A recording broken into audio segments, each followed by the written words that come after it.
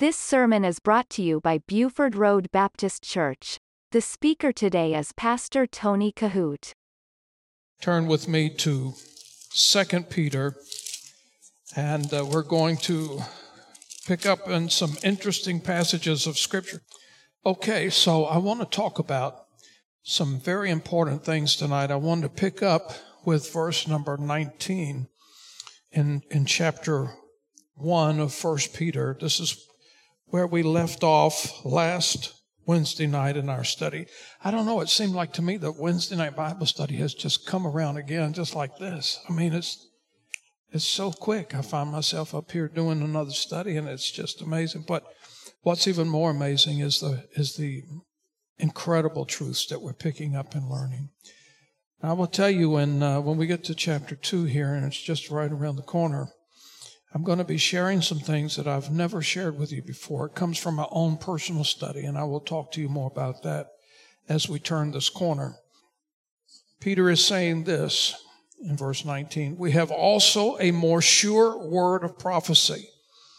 And what he's talking about here is the Word of God, the Bible, the Scriptures, whereunto ye do well that you take heed, as unto a light that shineth in a dark place, until the day dawn, and the day star arise in your hearts. Now, I want you to look at this because this is talking about the word of prophecy, which is the Word of God. Peter had a unique experience, and we were talking about this last Wednesday night, where Jesus himself took him to the Mount of Transfiguration. And Jesus had a wonderful experience there with Moses and Elijah, Peter, James, and John. And we talked about how God would, in sundry times, would speak in audible voices. And in the experience of the Transfiguration, God did that again. He did that in the garden with Adam. He did that at the Jordan when Jesus was baptized. And he also did it here in the Mount of Transfiguration. So God, at sundry times, the Word says, He did speak in audible voices. But we also made a particular assurance or we brought to your attention, that's a better way to say it, we brought to your attention that that's not how God works and speaks today. What Peter experienced on the Mount of Transfiguration and other people in the Scriptures was a unique happening, a unique situation. Peter was saying those particular times were exceptions, and he was very fortunate and blessed to be a part of those exceptions that God made. But what Peter's saying here is that what you have is really better than a rare experience or an exception that God primarily doesn't use anymore. He is saying that you have a sure word of prophecy. He's talking about the Bible, the Scriptures. He's talking about the Word. And notice what he says here in the middle part of that. He said, take heed. And I want you to look at that. He is saying, pay attention. He is saying, give it your undivided attention. And I also want to emphasize this, that you may have a house full of Bibles. That's wonderful. But the Bible itself will do you no good unless you open it and read it. But just not opening it and reading it, but it's opening it, reading it, and heeding it. That's when it becomes valuable to you. You have to obey what the Word says. And, you know, sad to say it, but it is true, I believe, in many cases, that a lot of people living lives today that are off of the path, so to speak, has long ago retired their Bibles. And that's a tragedy. I want you to look at this a little closer because there's a couple of spiritual things, spiritual truths in this passage. He not only talks about a sure word of prophecy, which is the Scriptures. He's not only telling us to take heed or give attention, but he says this, as unto a light that shineth in a dark place. And I want you to notice that. Because this world, in Peter's day and in this world today, we are in a dark place. You know it and I know it. He mentions this, the day dawn and the day star. And that gives us blessed hope. Listen carefully. Even though the world is in a dark place tonight, and especially our country, the good news, and that's the bad news, the good news is that we will not always be in a dark place. We will not always live in these conditions because according to the Scriptures, and we believe it by faith, that Jesus is coming again. We believe not only is he coming again, but I firmly believe that his coming is soon. Now I want you to look at this day star. That's talking about the one who brings light. That's what this phrase in the Scripture means. And by the way, the last title of the Lord Jesus in the Bible, if you don't already know this, is the bright and morning star. That scripture is Revelation chapter 22 and verse number 16. And let's read that together tonight. The scripture says, I, Jesus, have sent mine angel to testify unto you these things in the churches. I am the root and offspring of David and the bright and morning star. That's the last title of Jesus in the Scriptures. And so when you read a passage like this, day star, this, in this particular case, this is talking about the Lord Jesus. So right now, yes, indeed, the world is a dark place. And when it comes to darkness, we know what the Scripture says, that men choose darkness over light. In fact, there's a scripture in John chapter 3 and verse number 19. The Bible says, and this is the condemnation, that light is come into the world, and men love darkness rather than light because their deeds were evil. But I'm so thankful tonight that there's coming a day that will soon change all of that. What darkness will not be the rule of the land, that it will be the bright and the morning star. Now, verse number 20, look at this. It puts an extreme emphasis on our personal Bible study. Knowing this verse, that no prophecy of Scripture is of any private interpretation. And that's why we find so importantly what the Apostle Paul said in 2 Timothy chapter 2 and verse number 15. He said, to study to show thyself approved unto God, a workman that needeth not to be ashamed, rightly dividing the word of truth. And so, let me emphasize something. People can take, and I've said this 1,000 times perhaps, I don't know. People can take the Bible and pertaining to their particular denomination, their particular faith and creed, the ideologies and philosophies, they can take this Bible and pretty much force it to say whatever they want to say. They can take the Bible and they can establish even doctrines, certainly traditions and faiths and practices. People can do that all day long. But here's the thing. People can force this book to say anything they wanted to say. And I firmly believe that recklessness with this book will certainly cause people to change it. When people take the Bible and try to force it to say something that it doesn't mean. And I'm going to re-emphasize this in our communion service, and I've taught you well on it. There's probably not anybody here tonight that has attended our communion services that has not heard teaching. But when Paul was talking about communion, and he said, those that take communion unworthily, when he says, eateth and drinketh damnation unto himself.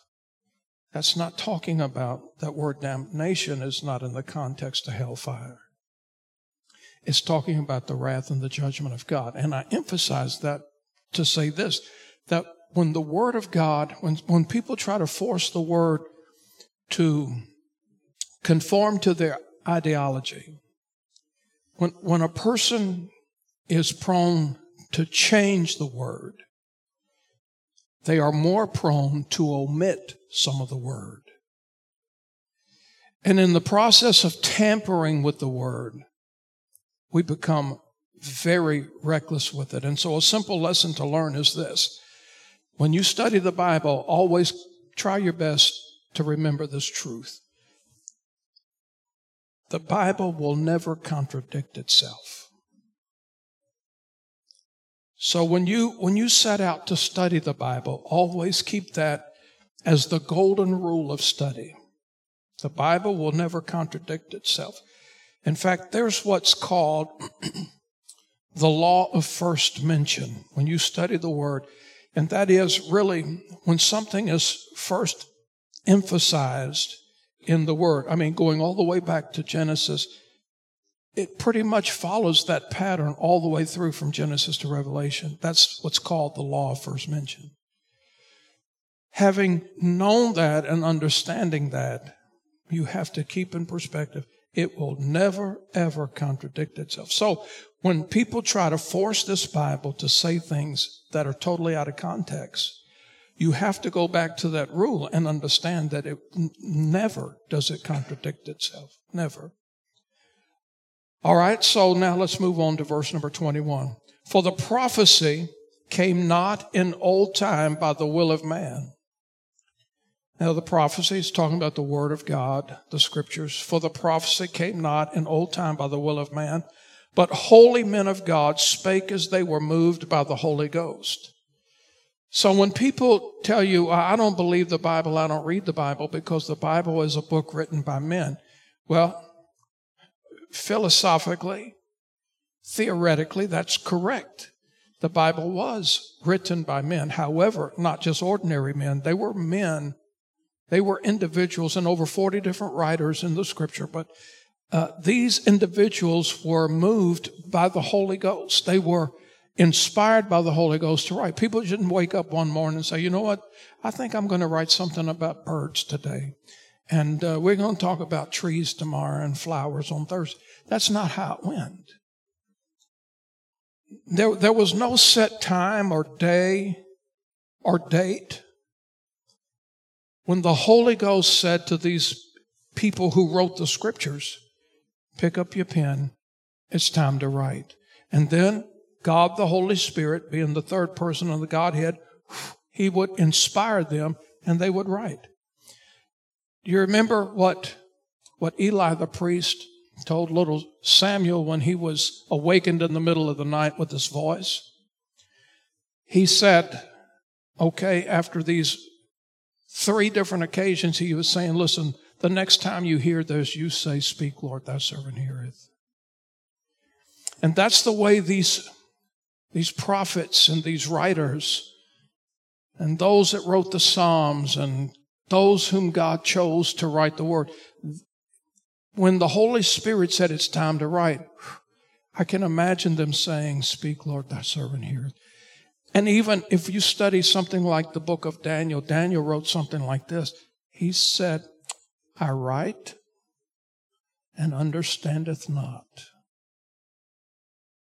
He didn't understand what he was writing. But he was obedient to the voice, the Spirit, the Holy Ghost that was moving the Scriptures. None of these writers of Scriptures made it up. And listen carefully. When the Word was finally complete, when it was finished, it was something that was hewn out of the living rock of heaven. It was infallible. It was inerrant. It was infinite. It was indestructible. It was authoritative, and it was divine. It was given by the authority of the Word of God Himself, given with divine inspiration and authority. Now, I want to share this with you as we go into chapter 2. And I mentioned something just a few minutes ago about my own personal study. And we're going to see this tonight. Because I don't want this to seem like a contradiction of verse number 20. Knowing this first, that no prophecy of the Scripture is of any private interpretation.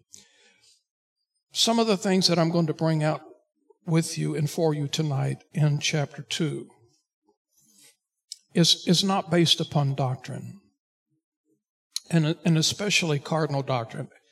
I set the foundation of this teaching on this very important truth, and that is this, that in my own personal study on some of the things that I'm going to share with you in these verses to come, if I'm wrong, because I've never taught this publicly before, I study all the time, and as I read the Scriptures and I look in things from Genesis to Revelation, there are certain things that I see in the Scriptures, and I forget who it was, and if it was last Sunday, if it was the Sunday before last, I don't know. Someone had a question about something, and I made it very clear that it had absolutely nothing to do about the particular subject that we were talking about, had absolutely nothing to do with salvation. Salvation is, and the things that are necessary for salvation is cardinal doctrine. Let me explain it this way. It would be impossible for a person to be born again who did not believe that Jesus was the only begotten Son of God. That's cardinal doctrine. Now, if a person says, I believe in Jesus and he was a good man. Well, if that's all that people believe about Jesus is that he was a good man, and you put your faith in a good man, there are a lot of good men that's been walking this earth, but there's never been a lot of good men that could save your soul. Only one, and that's Jesus. So you cannot be saved if all you believe about Jesus is that he was a good man. He was a good man. But a good man will not save you. You have to believe that Jesus was the only begotten Son of God. You have to believe in his virgin birth. You have to believe in the blood atonement. These types of things are cardinal doctrines, and it's impossible for a person to be saved who does not believe in cardinal doctrine. You have to believe in cardinal doctrine in order to become born again. The Spirit of God will bring your heart into harmonious acceptance of that. But what I'm going to teach you in these Scriptures is from my own personal study, and it's not cardinal doctrine, which means this, that if I'm wrong in my study, it's not going to make me more saved or less saved. It won't make you more saved or less saved. In fact, we can agree to disagree, and we'll still be just as saved as we are right now. So this is not private interpretation that could be misconstrued and applicable to private interpretation of doctrine. I'm not doing that. But what I'm going to teach you tonight is my own personal study, and I'm not considering this to be private interpretation, as in verse number 20 it teaches us. So, having said all of that, you may have studied this particular text, chapter 2, in another way, in another light. And if that's how you are led by the Spirit of God, then so be it. It will not make you more saved or less saved. You don't have to believe my perspective to be saved, if that makes any sense. Okay. So having laid that foundation, we're going to get into some depth study of my study that I've not shared before, and I want to make that very clear from the beginning.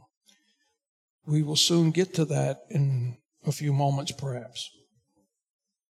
But in verse number 1 of chapter 2, Peter is saying now, he says, but there were false prophets also among the people, even as there shall be false teachers among you, who privately shall bring in the damnable heresies, even denying the Lord that bought them, and bring upon themselves swift destruction. Now, Luke, when you study his writings, he brought out, I think, some of the same message. For example, I want you to see something in Luke chapter 6 and verse number 26. He said this, "Woe unto you when all men shall speak well of you, for so did their fathers to the false prophets." So it not only happened in the days of the early church, we know that in the days of Elijah and so forth, it happened in Jeremiah's day, it happened in Jehoshaphat's day. And so here Peter reminds us that there's nothing new about false prophets. He is saying they're going to be everywhere. We have seen them. He says we have seen them in the past. We see them now in the present. He said they will be very active and dominant in the future. And the truth of the matter is the devil does know how to sow tares among the wheat. He knows how to do that. And so Peter's talking about damnable heresies. And keep in mind that those kind of choices and those kind of declarations and messages and false teachings, they are brought in by choice. And according to Peter, damnable heresies are responsible for contributing to countless multitudes being deceived, and through that deception end up spending eternity in hell apart from Christ. And it's a very liberal theology. Because liberal theology and damnable heresies, as Peter brings out in this text, damnable heresies, it denies all cardinal doctrine. That's why it was important for me to lay the foundation of the difference of what we're talking about in the very beginning of this. Liberal theology denies all cardinal doctrines of truth. And so, for example, let me explain it to you this way. In this denomination called the Jehovah's Witness, we have all been at some point or another affected by them in our life. We either know somebody, we've had them knock on our door, we have been in arguments, or we have contended with them at some point or another in our life. I don't believe that anybody here tonight is oblivious to the Jehovah's Witness. But here's what the Jehovah's Witness, they deny the Holy Trinity. Okay, what is the Holy Trinity? God the Father, God the Son, and God the Holy Spirit. That is the Holy Trinity. The Bible says there are three that bear record in heaven: the Father, the Word, and the Holy Ghost. Okay, so they not only deny the Holy Trinity, but they also deny there being a literal burning hell. Now you think about it. Peter's talking about these damnable heresies. They also deny the deity of Christ.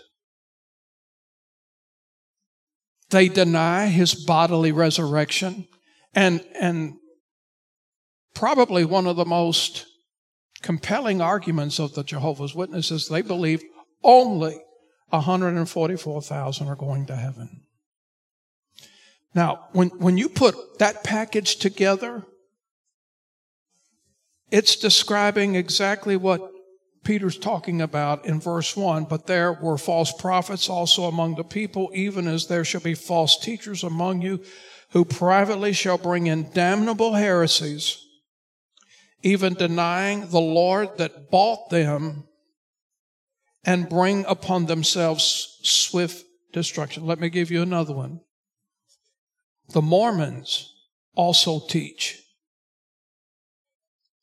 that in eternity, everyone will evolve into a God. Now you think about this. What's wrong with that ideology, or what's wrong with that theology? That everyone that goes to heaven will evolve into a God into heaven. What's wrong with that? Well, first of all, you go all the way back to the law first mentioned. You go all the way back to Genesis, Exodus, Leviticus. You go all the way back to the beginning.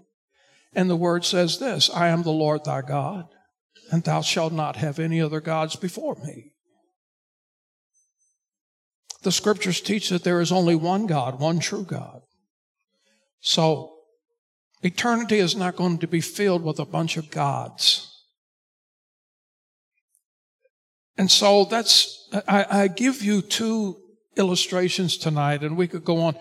Mormons believe that Jesus and Lucifer were half brothers. That's a damnable heresy. That's totally not true. But the world is full of those, and they have the right to believe what they want to believe. But this is exactly what Peter's talking about. By the way, I will tell you this, that Mormons and the Jehovah's Witnesses both, in addition to their supplements, use this King James. That's why I'm saying you people can take this book and make it say whatever you want it to say. So Peter is saying that people who promote damnable heresies will be swift, he says, to bring destruction upon themselves. But what's worse than that is this. People who push these damnable heresies and they reject the cardinal doctrines of the faith, they are prone to bring not only swift judgment upon themselves, but they're prone to bring it in the church. And that's where the church itself, and I'm not just talking about this church, I'm talking about the church, the body of Jesus Christ. The church gets so disrupted with confusion, which, by the way, the Apostle Paul said that God's not the author of. So, in verse number 2, let's look at this. He is saying, and many shall follow their pernicious ways, by reason of whom the way of truth shall be evil spoken of. Now, Peter knew that false teaching attracts a crowd. I'm amazed. I'm really blown away when I study carefully religion as a whole in America, how all kinds of spookiness type of things can pack in thousands and thousands and thousands of people. People are attracted to that kind of thing. But this word here, pernicious, it's a word describing lasciviousness. And so, understanding that, it's talking about a person who has abandoned all restraint, and thrives on indecent behavior. That's what this means. And so, Peter's talking about the shameless conduct of apostate teachers. Keep that in mind. Look at it again. And many shall follow their pernicious ways, by reason of whom the way of truth shall be evil spoken of. All right. Now, in verse number 3, and through covetousness shall they with framed words make merchandise of you, whose judgment now of a long time lingereth not, and their damnation slumbereth not. In the Psalms, when you read chapter 1, there's a very unique question. Why do the heathen rage? And we wonder sometimes why God tolerates what he does and why he is so, in our minds, in our opinions, so in a delayed reaction of judgment. But Peter is giving us great assurance tonight that judgment is not something that God is going to be forever and eternally sluggish with. And he uses this word in verse number 3, covetousness. And what he was doing, he was exposing people who were in the ministry to only advance themselves. That's what he's talking about. And I want to give you a couple of scriptures out of the book of Acts that gives you a very unique illustration, probably a perfect illustration, and Peter was involved with. So I want you to see this in Acts chapter 8, and let's begin reading in verse number 9. I'm going to read verse 9 through 13. But there was a certain man called Simon. I emphasize this tonight. I want you to understand that just because you read the word or the name Simon, that doesn't always mean Simon Peter. There were many different Simons in the scripture. And so in order to keep the Bible in context, you have to know which Simon that the word is in reference to. This is not Simon Peter.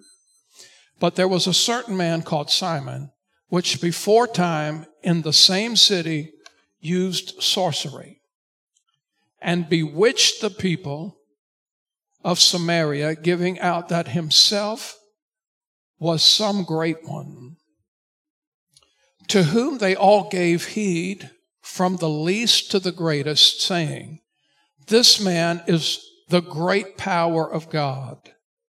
And to him they had regard, because that of long time he had bewitched them with sorceries. But when they believed Philip, preaching the things concerning the kingdom of God and the name of Jesus Christ, they were baptized, both men and women. Then Simon himself believed also. But I want you to understand that this belief was not with the heart.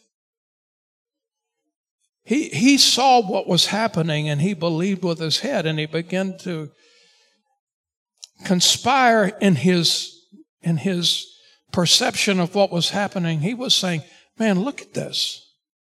And these people, they're calling on the name of Jesus and they're being set free. They're being healed. And he started now doing the math in his head, and he was saying, man, I could make a killing doing this. People think I'm a god already. If I could just muster up this stuff, think about how well I could better myself off. He had the belief just like Lucifer. Lucifer doesn't deny the existence of Jesus. Neither did Judas.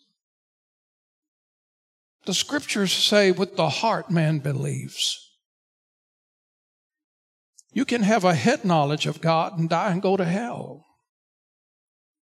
But it's the heart. But look at this man. Then Simon himself believed. He didn't believe with his heart, he believed with his head. And when he was baptized, he continued with Philip and wondered. Look at this. He's doing the math. Beholding the miracles and signs which were done. So look at verse number 18. Let's pick it up there. And when Simon saw that through laying on of the apostles' hands, the Holy Ghost was given, look at this. He offered them money,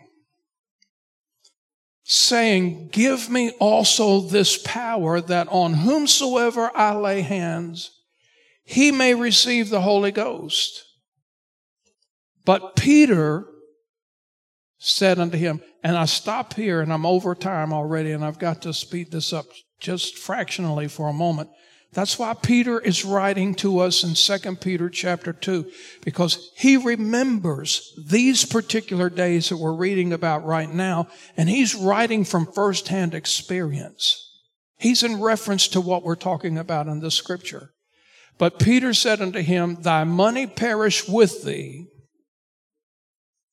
because thou hast thought. Now listen, do you remember when Jesus found the woman in adultery? You remember what he said to her? He said, go and sin no more. When Philip was in such a great revival in Samaria, do you remember what happened? He had to call for reinforcements to come and help him, because so many people were getting saved, he even needed help baptizing all of them. It was a wonderful work of God, and you could see the fruit of salvation. In this case, there was no fruit about it at all. This was no real revival. This man wasn't converting from Hinduism or what. He was in this thing to advance his own personal self, and that's what this word covetous is deriving from, and Peter's telling us about it in 2 Peter chapter 2. But notice this. He said, but Peter said unto him, thy money perish with thee, because thou hast thought that the gift of God may be purchased with money. Thou hast neither part nor lot in this matter. He's saying this. There is absolutely no sincerity in what you're doing. There are ulterior motives here. You're thinking about covetousness. You're thinking about how to advance yourself. These people are truly becoming born-again children of God, but not you.